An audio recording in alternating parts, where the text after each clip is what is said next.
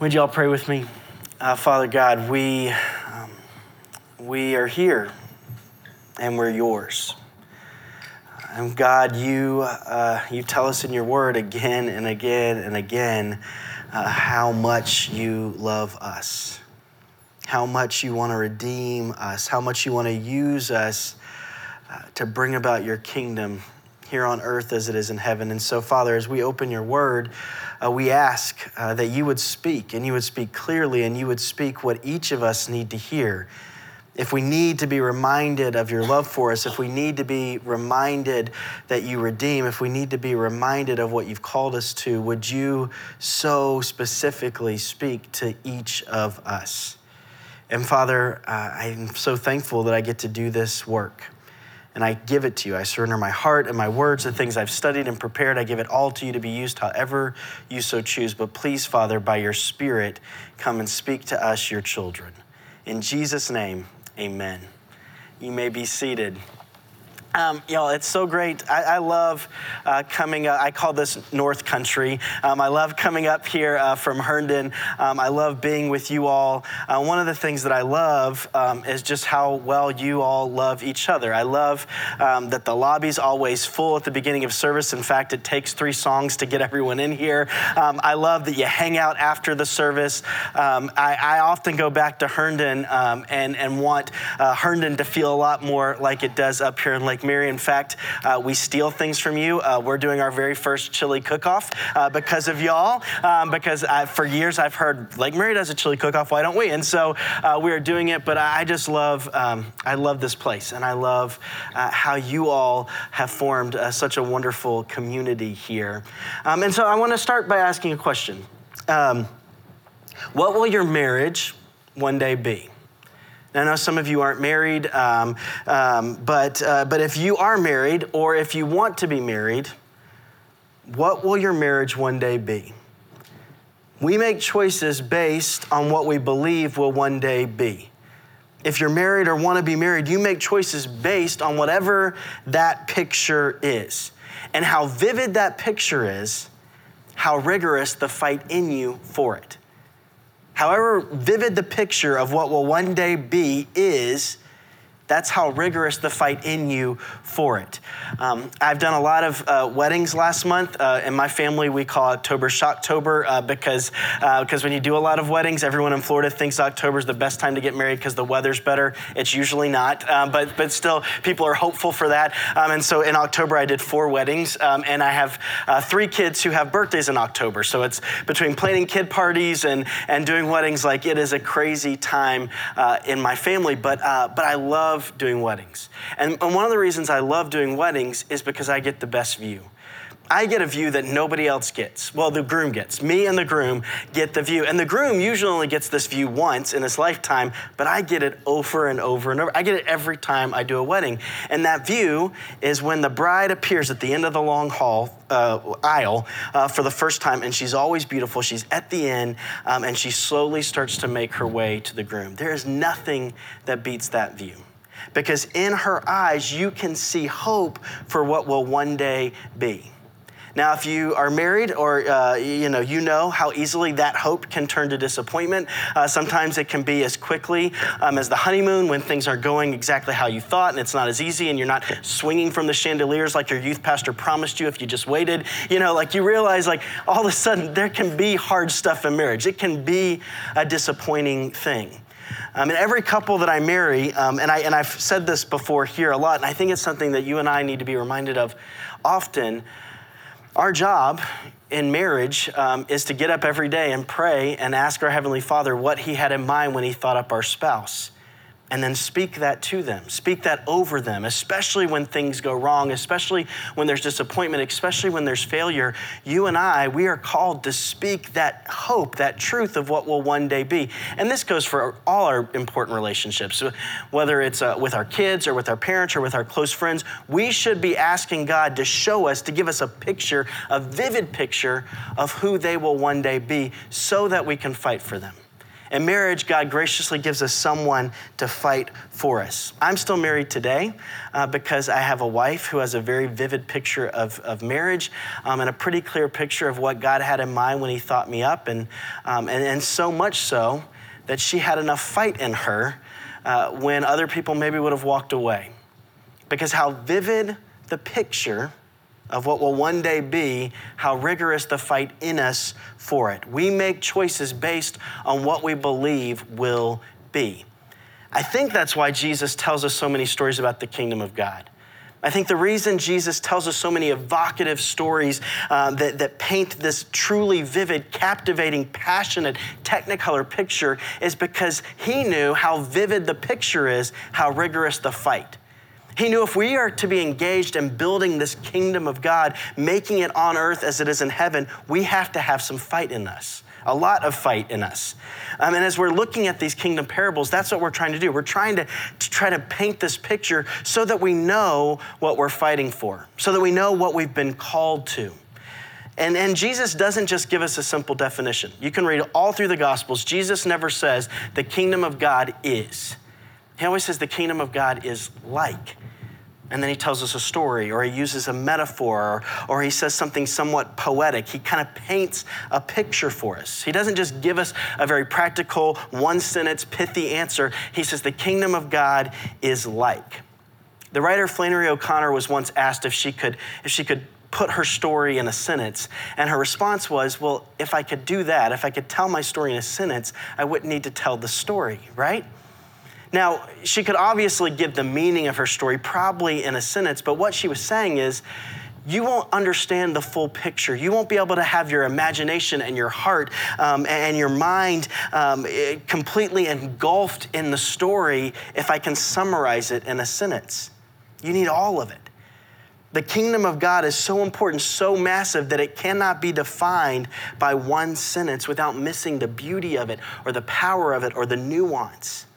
So Jesus, when he talked about the kingdom that he ushered in, he didn't tell us exactly what it was. He told us stories and more stories. He knew how vivid that picture is, how rigorous the fight. And so in this series, that's what we're doing. We're looking at all these different stories. And today, we're looking at the story of the mustard seed. If you don't have a Bible, it's printed on the back of your bulletin, but we're going to read two verses in Matthew 13, verses 31 and 32. He told them another parable. The kingdom of heaven is like a mustard seed, which a man took and planted in his field. Though it is the smallest of all seeds, yet when it grows, it is the largest of garden plants and becomes a tree, so that the birds can come and perch in its branches. This is God's word. So I want to start with that last picture, because that last picture is the picture of what will one day be.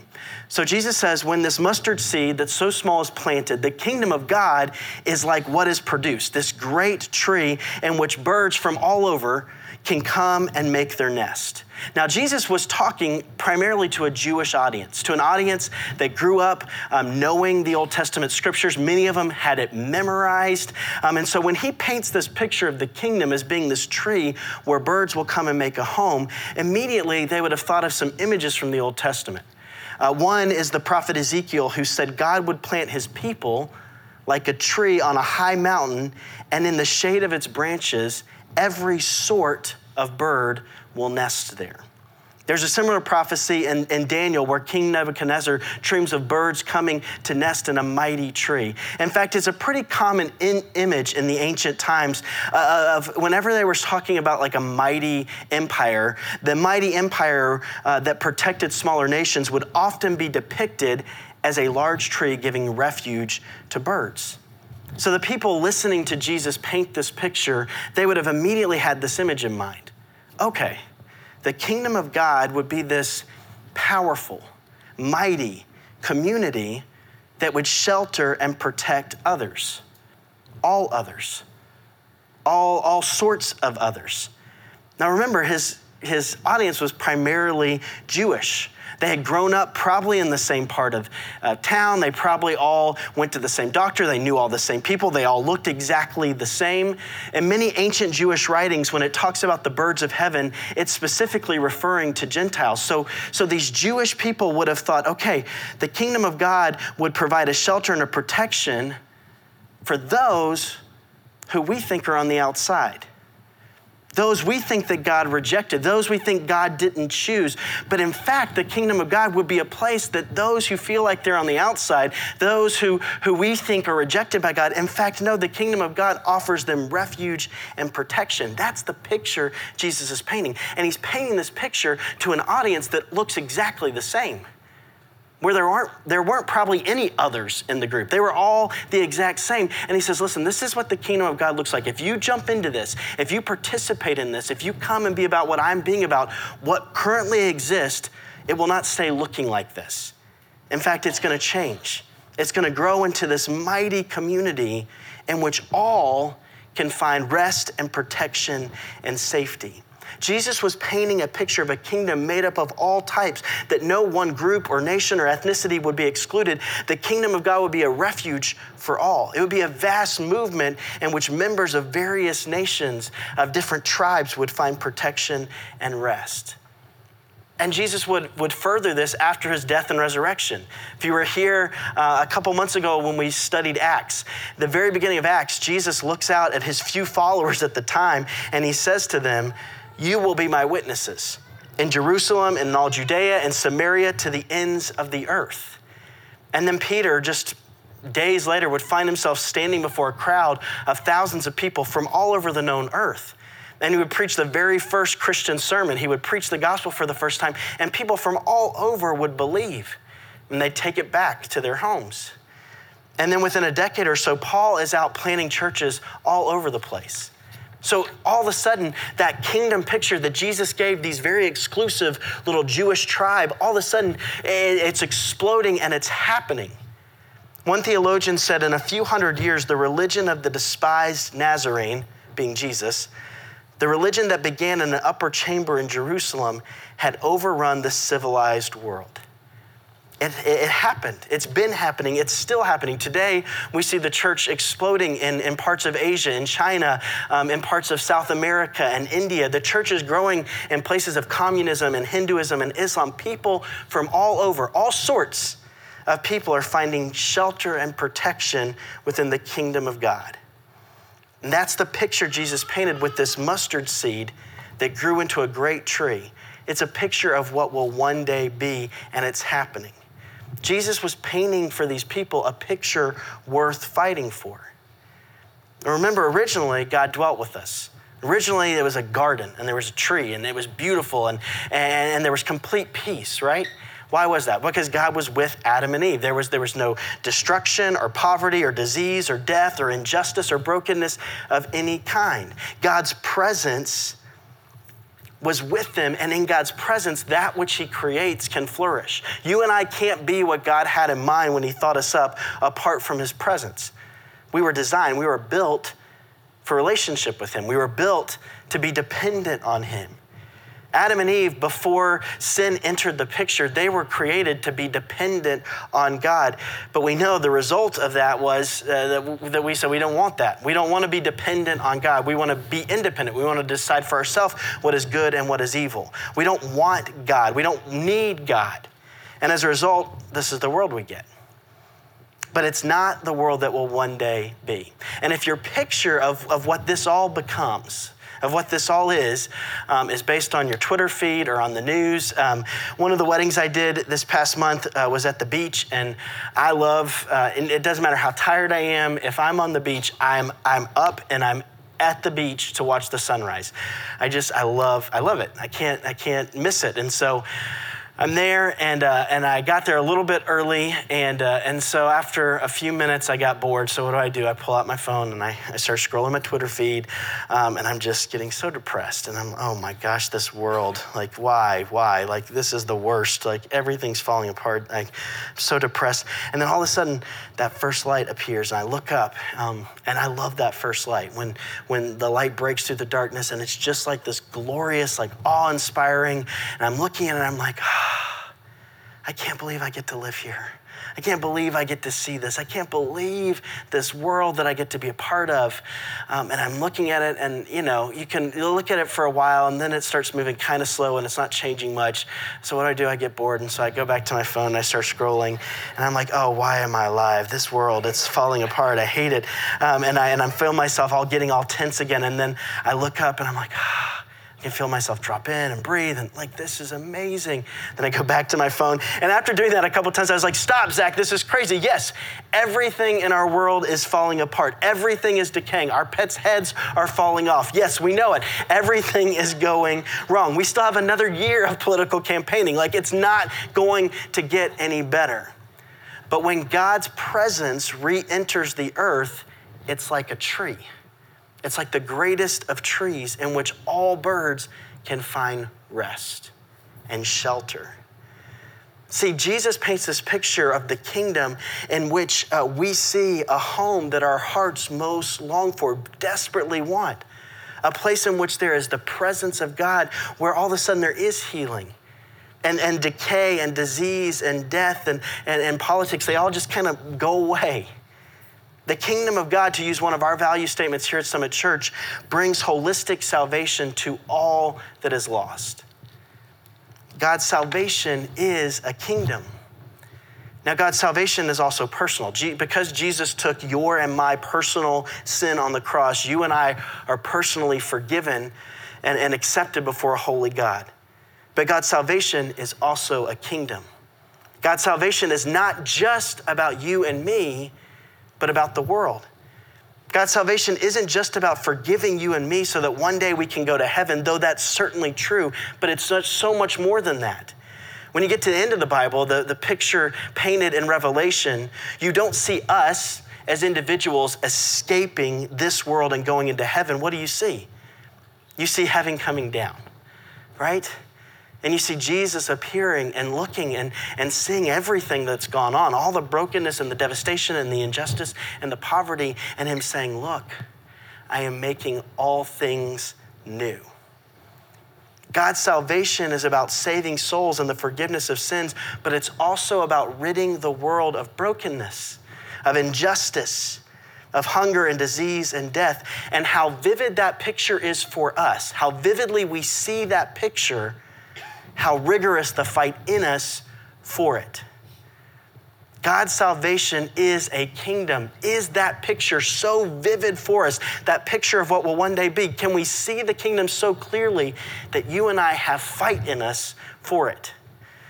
That's why our local service matters so much. Not because our salvation depends on it. Absolutely not. Jesus did everything necessary to secure our personal salvation. But our local service, how we serve here, what we do matters here because God's salvation is also a kingdom. It's a kingdom that includes all types of people, all sorts of people. It's a kingdom where there is no injustice or hunger or disease or death. Dietrich Bonhoeffer, a World War II pastor and theologian in Germany, said the ultimate test of a society's morality is how it treats its children. In our city, the place where God has called us, the place where God is building his kingdom through us, is full of vulnerable children. And if you've been with us since the beginning of the year, you know that's where we've focused ourselves locally in serving, to come alongside the systems and structures and relationships that serve vulnerable kids. Our city is full of vulnerable kids. We know that in our city, 2/3 of the children that are placed in foster homes move at least 7 times in their stay. And the research shows that every move costs a child about 8 months of development. So if a child moves 7 times, that's 5 years lost. And y'all, that's avoidable. The reason kids move so much is that there aren't enough homes for them to go to. There's not enough places for them to sleep. And why is that? Because there are people who go through the foster training and begin to foster, and they don't stick with it. 50% of people don't stick with it. Why? Because it's really hard. And we've got several foster families in our church family, Madison and Alec. Madison, who is up here leading us singing, her and her husband just became a foster family as well. And so if you've been with us, you know that we started this initiative where we're forming care communities around these foster families. Because the research shows if a family that's taking in foster kids has a support system, have people who will fight for them, 90% of them will stick with it.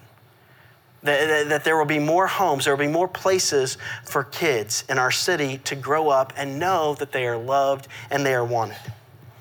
When we first announced this initiative, we weren't quite sure how it would go, but it's blown me away. 300 people from our Summit Church family have taken the step to be a part of one of these communities. And if you want to be a part, we are always looking for more. Because my hope is that by the end of 2020, this is what I've been praying since we started announcing this, is that every foster family in the greater Orlando area would have a care community around them if they want it. Now, we can't force ourselves into people's homes, but if a foster family wants a care community, that we would provide one for them. And the other thing I've been praying, and I really want to see God do this, is that by the end of 2020, that the 200 kids who are in our city right now, who aren't in a home, who are in some kind of group home situation, that those 200 kids will be placed in a family. In fact, that is the heart of God. In Psalm 68:6, it says, God sets the lonely in families. There are 200 kids in our city right now who will go to sleep tonight and not be in a home where they know that they're loved and wanted. That's unacceptable. That's unacceptable, the fact that we have a church our size and there are 200 kids who don't. And so I'm praying that God will put it on some of our hearts because some of us can take those kids in. But it matters. It doesn't matter about our personal salvation, but it matters because God's salvation is a kingdom. That's what Jesus came to bring about, that he wants us to be about his work while we're here on earth. That's why it matters. Also matters because in our city, 1 in 5 children live in poverty. That means 1 of every 5 children is in constant danger of harm. Because the research shows that poverty drastically reduces the possibility of a child getting a good education, of having access to health care, and also greatly increases their chances of entering prison. It matters that we move towards vulnerable children in our city. It matters that we're a part of the foster care system. It matters that we go and we partner with schools, maybe schools that are under-resourced, like y'all are partnering with UCP and Lyman. It is important that you and I move in this direction because we have a picture of what will one day be, that every kid matters, that every kid is loved. And if you've been listening carefully over the last year and a half, you might have picked up on our lead pastor, John Parker. One of the things he's really trying to push us to as a church family. He's talked about us becoming a multi-ethnic church. Now this, just like Jesus talking to those Jewish people, this is a picture of what will one day be, not a current reality. I mean, I'm white. You saw the band, they're pretty white. Most of the leadership is white. And so that's not where we are. But it's where we want to be because we believe that it's important to being kingdom-minded. It's important to value moving towards a more multi-ethnic expression of church. It's important for us to gather together with people who are very different from us and worship Jesus. And in fact, if we are going to really be serious about our efforts to move towards vulnerable children in our city, this is an important part. When you take the poverty rate and you add race to the equation, the danger level for that child skyrockets. Dr. Marian Elderman says the most dangerous place for a child to grow up today is at the intersection of race and poverty. So we as a church have to talk about these things. We have to talk about race. We have to be a church that values diversity and values a multi-ethnic community. In order to be about the kingdom of God, we have to move towards an expression, a local expression of church that looks a lot more like the city that we're called to serve. The greater Orlando area is 61% white. We are 84% white. So on the surface, we've got a long way to go. And maybe even on the surface, you might have heard John talk about this at Vision Sunday 2018. And you may think, well, not a lot has changed then. So maybe we've abandoned that idea. We haven't. In fact, as a staff, we're really seeking the Lord and praying and asking God to give us this picture that is so vivid so that we know what we're fighting for. Our staff has all been through a cultural competency assessment and had some intentional trainings. Everyone on staff has been put in these little cohorts where we're reading things and talking about faith and race. I just read a book by a pastor, another white guy, by a pastor by the name of Daniel Hill, and it's called White Awake. And Daniel really began to be convicted about this picture that's painted at the end of the Bible of what the kingdom of God looks like. And it's this diverse expression. And he was serving at Willow Creek up in Chicago, and it's a very diverse city. And so he said, I'm going to go in and I'm going to plant a diverse church in urban Chicago. And he went in and he planted in urban Chicago an all-white church. And so he wrote a book called White Awake to show like what he learned through that process. And it was hard, but it was so good for me. And I would encourage you, if you're white and you go to Summit, you should read this book. And then we should go grab coffee and talk about it. Because in it, he brings up some things that are really important for us to wrestle with as we move towards vulnerable children and as we seek to look a lot more like the kingdom of God. And one of the things that he says that really stuck with me was his definition of privilege. He says privilege is being able to walk away from the conversation on race. My white brothers and sisters in Christ, our brown and black brothers and sisters in Christ cannot walk away from the conversation on race. So how can we not stay in it with them? And listen, one of the things that I've been learning is that it costs people who are minority to be a part of our church. We're a very welcoming place, and we want everyone to be here. But there's a cost to them. And so if you are non-white and you are here, I want you to know I'm so thankful that you're here, and I know that it costs you to be here. And listen, I know that we're probably gonna get some pushback. Every time we talk about this, we get some pushback. When I talked about this at Herndon last week, I told everyone I'm not checking my emails that day. I'll check them the next day. But anyways, y'all are gonna send them to OJ anyway, so send them to OJ today if you'd like. But this is what typically, if someone's feeling something about this that feels like, I don't know if I agree with this, a lot of times what will be said is, I just feel like we're getting off message. I feel like Summit's going in a direction that is minimizing the gospel. And my response to that is, Summit is completely committed to the gospel. In fact, it's only the gospel that frees us to actually enter into some of these hard conversations, these conversations that we see happening in the culture around us that are going horribly wrong. The church, those people who believe the gospel, actually can enter into these conversations in such a meaningful and helpful way. Because the gospel at its core says, we're the problem. We don't have to act like we're not the problem. We don't have to act like we've played into things that have added to the problem that we find ourselves in. The gospel says you and I, we personally are the problem, so much so that God had to send his only son to die for us to fix the problem. So you and I, we are free to actually look at this problem and talk about this problem. And as a church, we're going to do that. Because how vivid the picture of the gospel, how rigorous the fight in us to see the kingdom of God come. Tim Keller says there's a direct relationship between a person's grasp and experience of God's grace and his or her heart for justice and the poor. And I would add racial reconciliation. But y'all, this is slow work. And going back to the parable, Jesus painted this picture of what will one day be, but he told us it would be slow because he said it starts as a mustard seed. What does a farmer do with the seed? He plants it in the ground. And so the first stages of its growth are completely hidden, unseen. Jesus knew that the kingdom of God would be like that. At times, the growth would seem almost imperceptible. We would maybe even think it's not happening. But Jesus told us this story with this tree because he knew when it's hidden, when it's moving slowly, when you and I are ready to throw in the towel, we can look up and remember, wait, one day, and we can keep fighting. The work of the gospel is often unseen and hidden, yet little by little, the kingdom is always growing.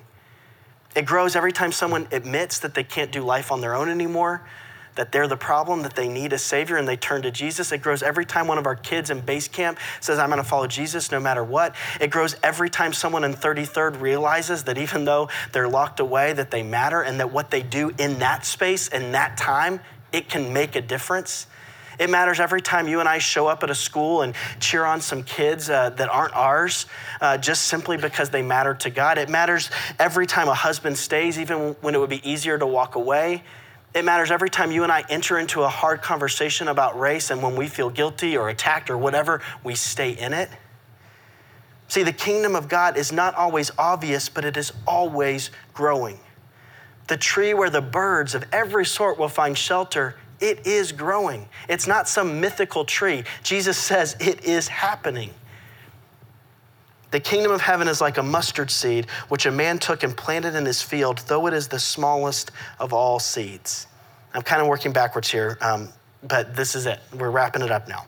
The mustard seed is small. The kingdom starts small. Kingdom work starts small. It doesn't have to be some huge, massive thing. It's a small step. Kingdom work always is a small step. In establishing his kingdom, God started small, literally, a single cell. And how insignificant it had to have seemed at the beginning. A child conceived out of wedlock, growing up in a backwater town called Nazareth. In fact, all growing up, people asked, who's your dad? Or what good can come out of Nazareth?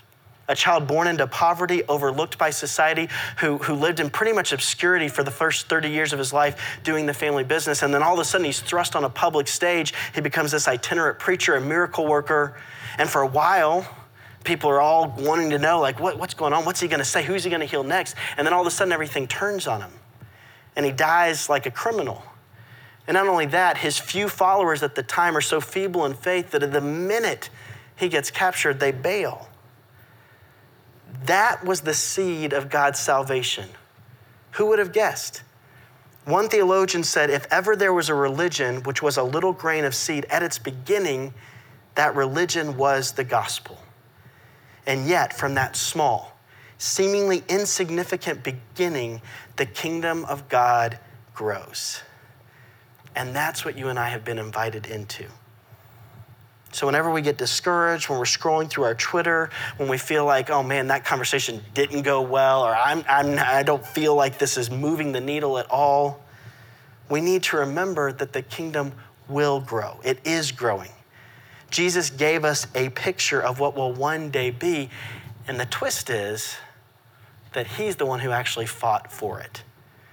Jesus is the definition of privilege.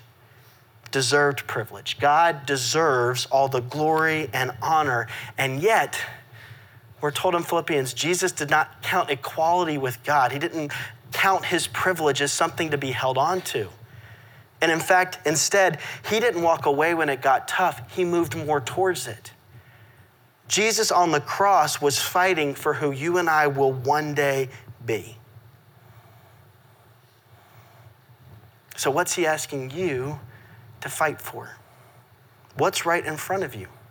What's some small step that you can take towards being about the kingdom, towards making it on earth as it is in heaven? Maybe it's figuring out how to get involved with the foster care system. Maybe it's being a foster family. Maybe it's coming alongside UCP or Lyman, or maybe it's just reading the book Wide Awake. I don't know what the step is for you that will help paint that picture, but if you don't have a very vivid picture, we can all ask for it. You can just start praying, God, I want a vivid picture of the kingdom that is to come so that I have enough fight in me for whatever you call me to. And listen, if you pray that prayer, I promise you, he will start to paint the picture. 2 years ago, we as a leadership team at the church started praying, what would it look like for us to move towards our city locally in a very intentional way? And God has just made that picture more and more and more clear. So what's right in front of you? What small and radical step can you take?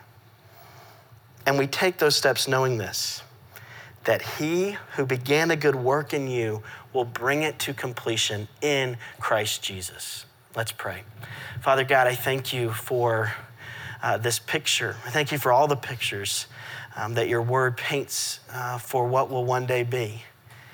And Father, I thank you that you've given us a family, a church family that can together pursue this picture. And Father, sometimes it can be hard. Sometimes we can feel like it's not happening or it's not growing. Father, I pray that you would give this church family such a vivid picture that we can't help but fight. That you would give us everything we need for the amount of fight that it will require. And Father, for each of us individually, I pray that we would so clearly see the gospel, that the gospel would so free us that we can move into hard places and know that we're still loved by you, that we're still wanted by you, and that no matter what, you will use us. And we pray all of this in our Savior's name, in Jesus' name, amen.